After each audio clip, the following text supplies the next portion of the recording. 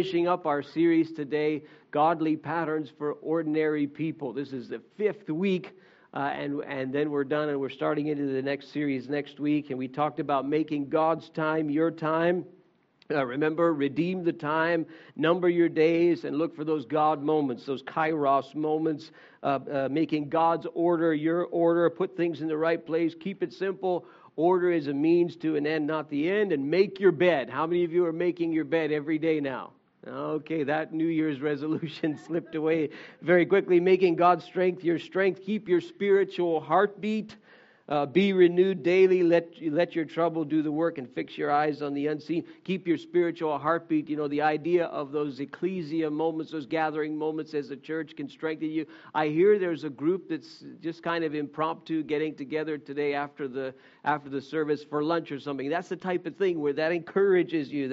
That's an ecclesia moment. And making God's patience your patience. Don't pray for it. I hope you didn't pray for patience this week, but wait for it. And grow your walk with God, and patience will result. So today we're going to talk about God's math, making God's math your math. How many of you like math or liked math when you were in school? How many of you couldn't stand it? Okay, so half and half. All right, so this past week, a lot of the kids in high school had exams. And there's lots of stress around this, and they have to face the dreaded math exam. And some kids like it, and some kids loathe it. I don't know if you liked your math or you didn't like your math, but you're going to love God's math. And I want to teach you how to make God's math your math. It doesn't matter if you failed miserably in math class in school. You cannot fail when you're talking about God's math. And it's super, super simple. Anybody can pass the test with God's math, okay?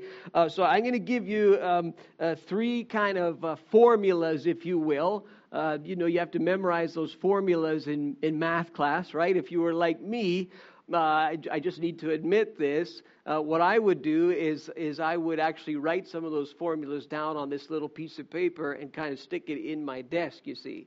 And then when the test was on, all you have to do is go like that, and then you'd see the formulas, all right? Confessions of a Pastor. I did do that, okay? But I want to give you really easy formulas that work and that can transform your life as you make God's math your math. Are you ready for the first one? 1 + 1 = 2. Can you remember that? 1 + 1 = 2. Super, super easy formula, very profound, I know. This is addition. When you're a follower of Jesus, 1 + 1 = 2. You're not just living your life yourself, you're living it with God as well. And you've got to remember that very, very simple formula. You're not doing life alone anymore. You're doing life with Jesus in your life. It's not just you anymore. And there's several images for this in the Scripture that we see. Galatians chapter 2, verse 20, Paul uses the image of a crucifixion. I have been crucified with Christ, he says. And I no longer live, but Christ lives in me. The life I now live in the body, I live by faith in the Son of God who loved me and gave himself for me. 1 + 1 = 2. He's not living his life alone anymore. He's living it through Jesus who lives in him. And Paul is very cognizant of this. As you read all the stuff that he wrote in the New Testament, he's very aware that it is God working through him as he lives his life and he does his thing. So many times, even people who are professed believers, they live their lives as if they have to carry God around, as if he's some idol that you have to carry around in your back pocket. Like they carry around the weight of their relationship with God as if it all depends on them as believers. Well, it doesn't. You don't have to carry God, okay? Most of the time, God carries you, and you don't even realize that he's doing it. But so many of us, we approach life, and it's all our own strength. It's all our own way, our own ingenuity, our own energy, all this stuff. Well, remember, 1 + 1 is 2. You're not facing life alone. You have God in your life, and that makes all the difference. It doesn't mean that your life is going to get easier. It doesn't mean that your problems are going to go away. It doesn't mean that everything is going to be a bed of roses. But you have someone else in your corner, and you need to be aware that He's in your corner, and you can face life with Him. I mentioned last week to you the funeral that took place. It actually took place on Sunday for my father, who passed away last week on Thursday. And some of you who know me well, you know that the relationships were, they're just not good. They're not good. They haven't been good for a number of years. In my immediate family, it was an extremely, extremely difficult moment. It was a very, very difficult funeral. But I realized, even as I experienced that funeral on Sunday, and as people in this room were praying, I realized 1 + 1 = 2. Because in that funeral, and funerals can be just very, very dark and very depressing moments. It doesn't matter who's around, doesn't matter what family is around. They could just be very, very dark, very, very difficult moments. And in that particular funeral, my father being Jewish, I don't think there were any Jewish rabbis, in the town where he passed away. And so one of my brothers actually conducted the service. And he speaks Hebrew, and he knows how to do kind of a simple Jewish funeral service. So he conducted the funeral. And he read word for word from a number of Psalms in the Old Testament. And they were Psalms that I had recently preached on, Psalms that I had meditated on. And he had no idea of this. He was just doing his thing. And I just realized, God, it's 1 + 1 = 2 with you. You're never alone when you have God in your life. He's with you even in the difficult moments, even in the darkest times. And some of you, you're going through times that are tough. You put on maybe a good front with people. You might come to a church like this, and oh yeah, hello, how are you, and all that. And you got your tea, you got your coffee, but you're waiting to go home at the end because there's difficulty, there's trouble. It's tough. And there's things that you face that are very, very tough. 1 + 1 = 2. You're not alone.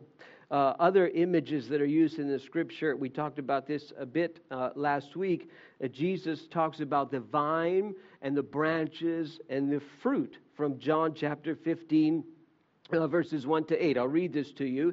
Jesus says, I am the true vine, and my Father is the gardener. Now, he's not speaking literally. This is an image that he's using. He cuts off every branch in me, like a gardener, that bears no fruit, while every branch that does bear fruit, he prunes. He snips it so that it will be even more fruitful. You are already clean because of the word I've spoken to you. He's speaking to the apostles there. Remain in me, and I also will remain in you. No branch can bear fruit by itself. Obvious illustration from gardening. It must remain in the vine. Neither can you bear fruit unless you remain in me. I am the vine, you are the branches.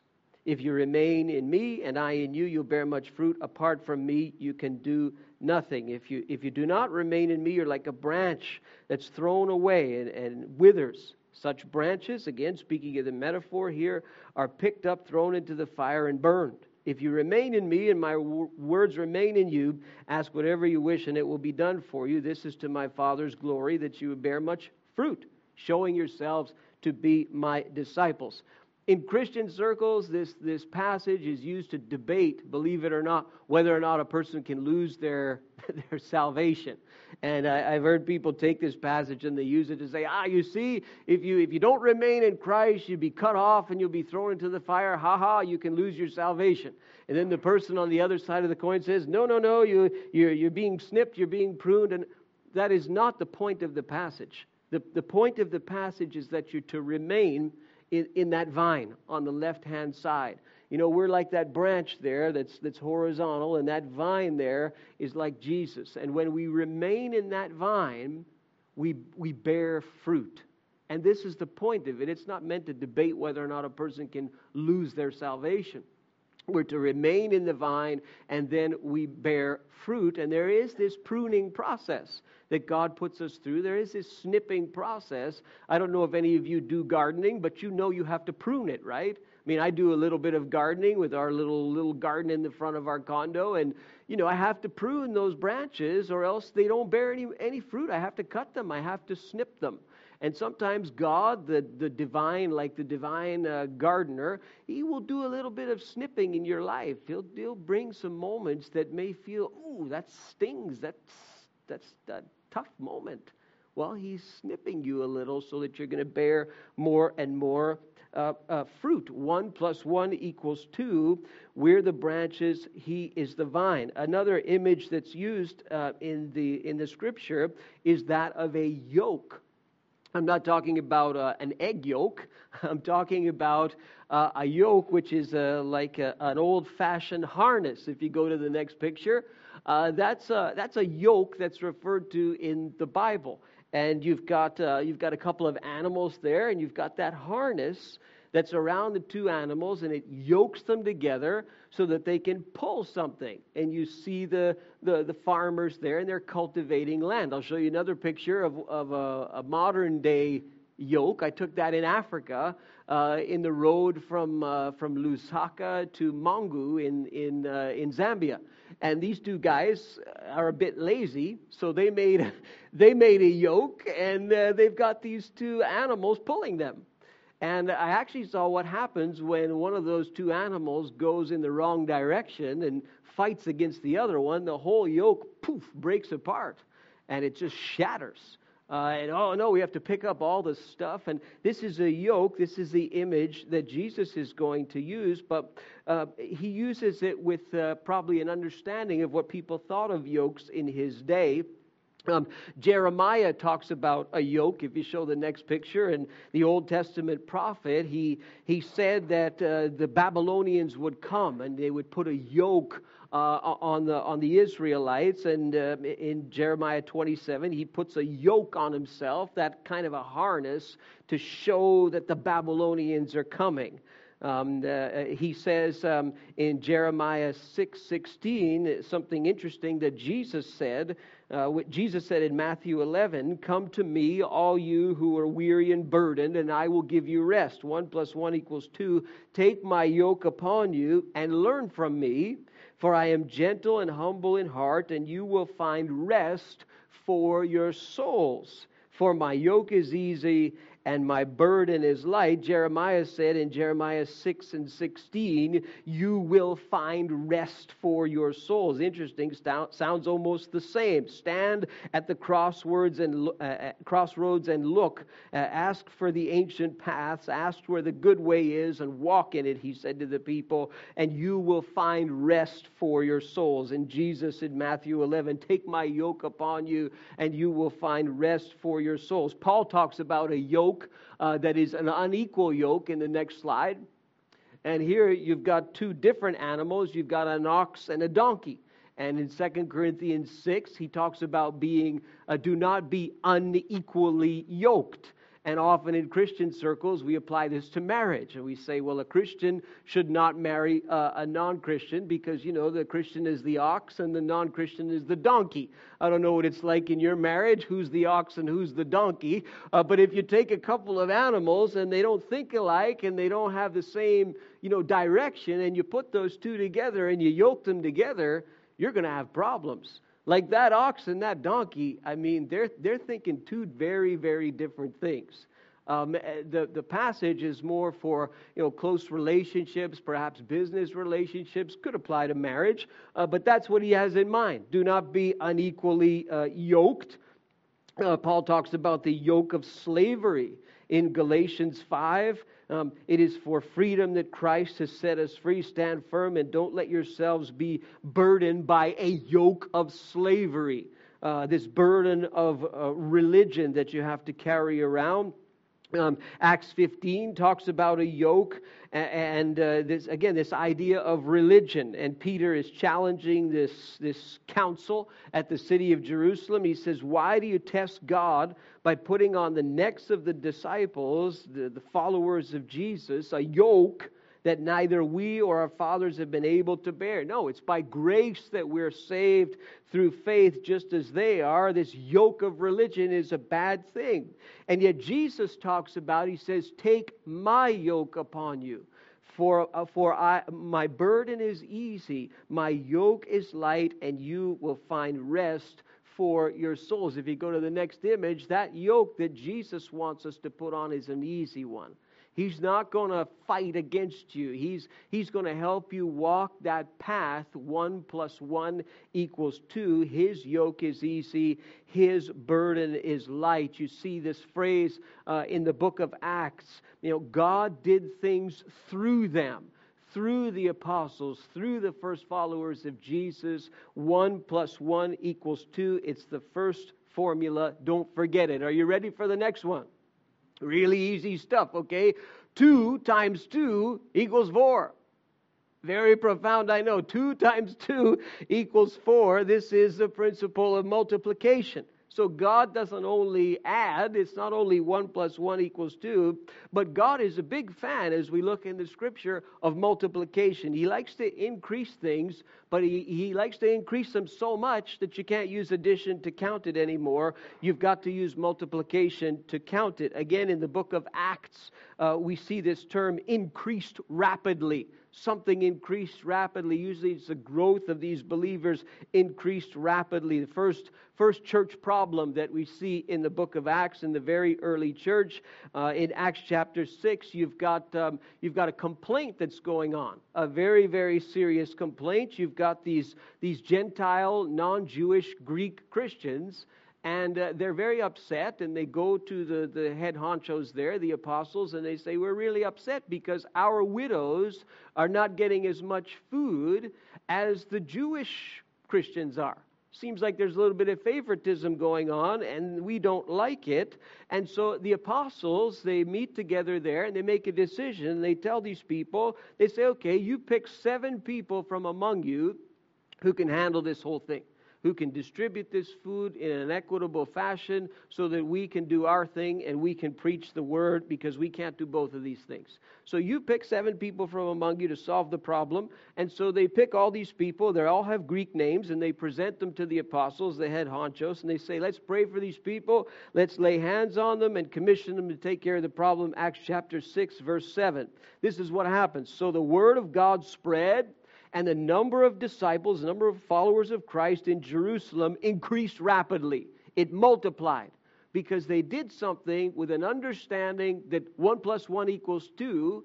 We're not doing this alone. This is a God thing. God has to be involved in this. Let's do it right. Let's find the people. Let's commission them. Let's pray for them. And what happens? Multiplication starts. The people increase rapidly. You can't even count the people who are starting to come to faith. Even a large number of priests, it says, become obedient to the faith. This is multiplication. This is what God does. Perhaps the greatest example in the Scripture, most well-known maybe, is the feeding of 5,000 people, men, plus women and children, that Jesus did in the gospel story. We're told that it's women and children plus 5,000, so it's probably in the area of a minimum of 10,000 people, probably more like 15,000. Could be even more. I mean, you might even be looking at a crowd the size of the Bell Center that Jesus fed on that day. It's a marvelous story of multiplication. We see the disciples told by Jesus to rest after a period of ministry in the province of Galilee. They get in the boat, they reach the shore, only to find that there's this huge crowd of people waiting to hear from Jesus. He goes ashore, Mark 6, verse 34, sees this great crowd, has compassion on them because it says they were like sheep without a shepherd. He began to teach them many things. And when it grew late, his disciples came to him and said, this is a desolate place. The hour is now late. Send these people away to go into the countryside and villages and buy themselves something to eat. And Jesus turns to them and he says, you give them something to eat. And they say to him, well, what are we supposed to do? Shall we go and buy 200 denarii worth of bread? This is like several months' wages of bread, and give it to them to eat? Like, what are you saying? And he says to them, well, how many loaves do you have? Go and see.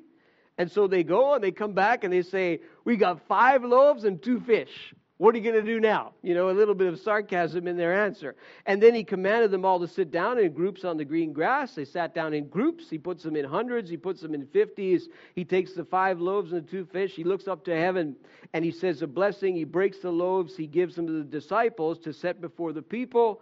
And he divides the 2 fish among them all. And the scripture says, and they all ate and were satisfied. And they even took 12 basketfuls of leftovers of broken pieces and the fish. And those who ate the loaves were 5,000 men, Matthew says, besides women and children. What do we see in this story briefly? Well, Jesus, in a sense, creates the problem. He teaches late, almost on purpose. And then there's this problem where all these people need to eat food. Like in the first century, in that time, in that culture, that's a big deal. There's a serious problem, and he didn't have to teach late, but he teaches late. And his disciples say, excuse me, we have a problem, and it's late. And we've got a big crowd here. These people are going to get upset. What are we going to do now? Oftentimes in our lives, a bit like the pruning process, you know, God can create a need. He can push circumstances a certain way, and all of a sudden you say, wow, I'm in a bit of a corner here. And he does this so that you show your trust in him. And so that you will show faith in him. And you often maybe have found yourself crying out to God, God, what are you doing? What are you doing to my life? You're making my life trouble. Why are you doing this? He's doing this because he wants you to trust him. Even though that pruning process may hurt, even though he's teaching late into the night, as it were, he wants to create that need sometimes. And the disciples, they say, well, you know, we want a human answer to this need. Make an announcement, Jesus, they all listen to you. Make an announcement, send them away to the hillside and the villages and let them get something to eat. This is a human solution. But God is interested in multiplication. They're interested in purely a human answer. And then Jesus turns the table on them and he says, well, you give them something to eat. Well, this is an impossible thing, right? They go and they find this little boy's lunch and he's got 5 loaves and 2 fish. And they say, well, what are we supposed to do now, Jesus? This is all we have.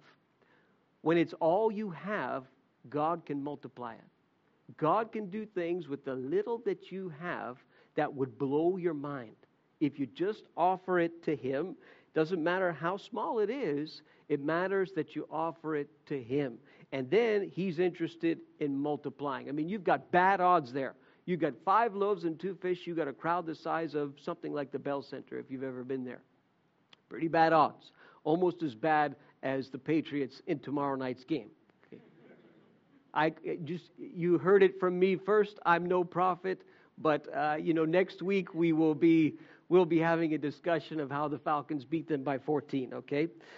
So anyway, these are bad odds. Well, do you think your odds are bad with God? He's a God of multiplication. He can take what you have and he can use it and he can do things that you won't even know what they are until later on. You won't even see what they are until later on. And he does this in kind of an interesting way in this miracle. He uses the natural and the divine at the same time. I mean, it happens so naturally that the food multiplies that it isn't even described for us. You read the narrative and you're like, but how? How did it multiply? And it doesn't say. As if it happened so naturally that it was almost naturally supernatural. But this is the way that God works. And he even organizes it. He puts them in 50s and 100s and 10s and all this stuff. He gives the food to the disciples. He says, you hand it out. You hand it out. And it just got more and more and more and more. And all the people were satisfied. And all the people were fed. Because when you give the thing that you have to God, he can do incredible things with it. I've had people who've come to me months, years after something that I crossed paths with them. I've had people come to me and they say, I just want to thank you for praying for me. I got that job. And I look at them and say, okay, what job was that? And they say, well, you prayed for me, it was 6 months ago or whatever, and I just want you to know I got that job. Remember, you told me to come to you to tell you what happened. I said, well, I forgot, but I believe you. Well, thank you for praying for me because I got that job. Thank you for praying for me. We had that baby. Thank you for praying for me. My knee was healed. I mean, I've literally had people who come up to me and say that, and I can't even remember when I prayed for them, when I met them, whatever. This is the way that God works. Like when your life intersects with somebody and you do something for that person in the name of Jesus, you have no idea the impact that makes. Some of you have these ways of doing these acts of kindness and generosity to people, and you keep it very, very quiet, and it's between you and God. Let me tell you, the impact that you make when you do things like that is massive. It has a way, God has a way of multiplying what you do as long as you're willing to give Him the little that you have. He is very willing and very able to multiply your efforts. He's a God of multiplication. And finally, the last formula for you to remember, really profound stuff, really, really simple stuff, okay? Jesus plus resurrection equals eternal life.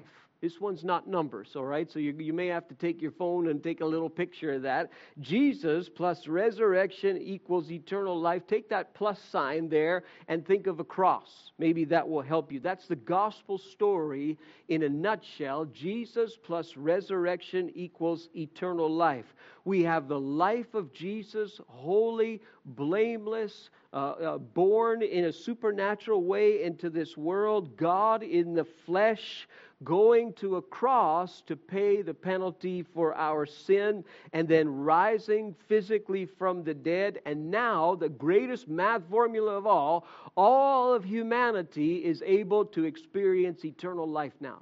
Because one person went to the cross at one time and rose from the dead once in history, we now have access to eternal life. It's the greatest math formula of all. Jesus plus resurrection equals eternal life, and it won't work if you only have part of it. If you only have Jesus and you have no cross, it doesn't work. If you only have Jesus and a cross but you have no resurrection, it doesn't work. If you only have the resurrection but Jesus didn't die on a cross, He died some other way, it doesn't work. You have to have Jesus going to the cross as a substitute, a penal, vicarious atonement for our sins, and rising from the dead, and you have the recipe, you have the formula, if you will, for salvation, for a transformed life. And this is what we celebrate when we have communion. You probably have these little emblems that you got on the way in. We'll do that in a few moments, but this is what we acknowledge. Jesus plus resurrection equals eternal life.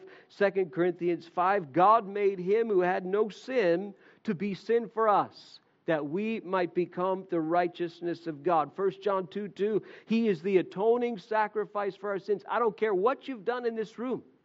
I don't care how far you think you are from God. He has atoned for your sin. He has paid the price for your sin. He knows every single detail of your life, and He's waiting to come into your life and cover you with that sacrifice and transform your life, not only for our sins, but the sins of the whole world. Romans 4:25, He was delivered over to death for our sins and raised to life for our justification. God looks at us in a judicial sense and says, you now are clean legally in my eyes.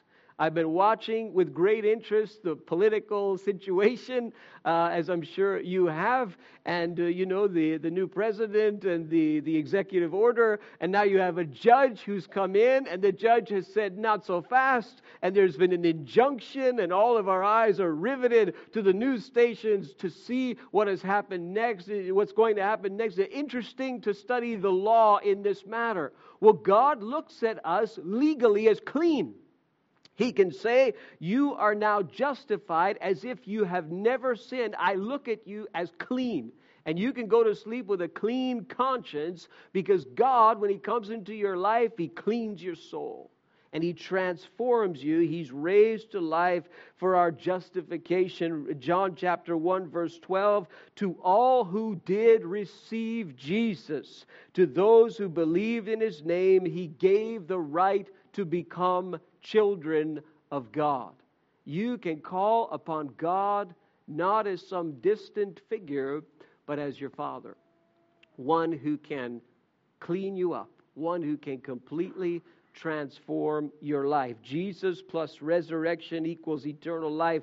2 times 2 is 4, and 1 plus 1 is 2.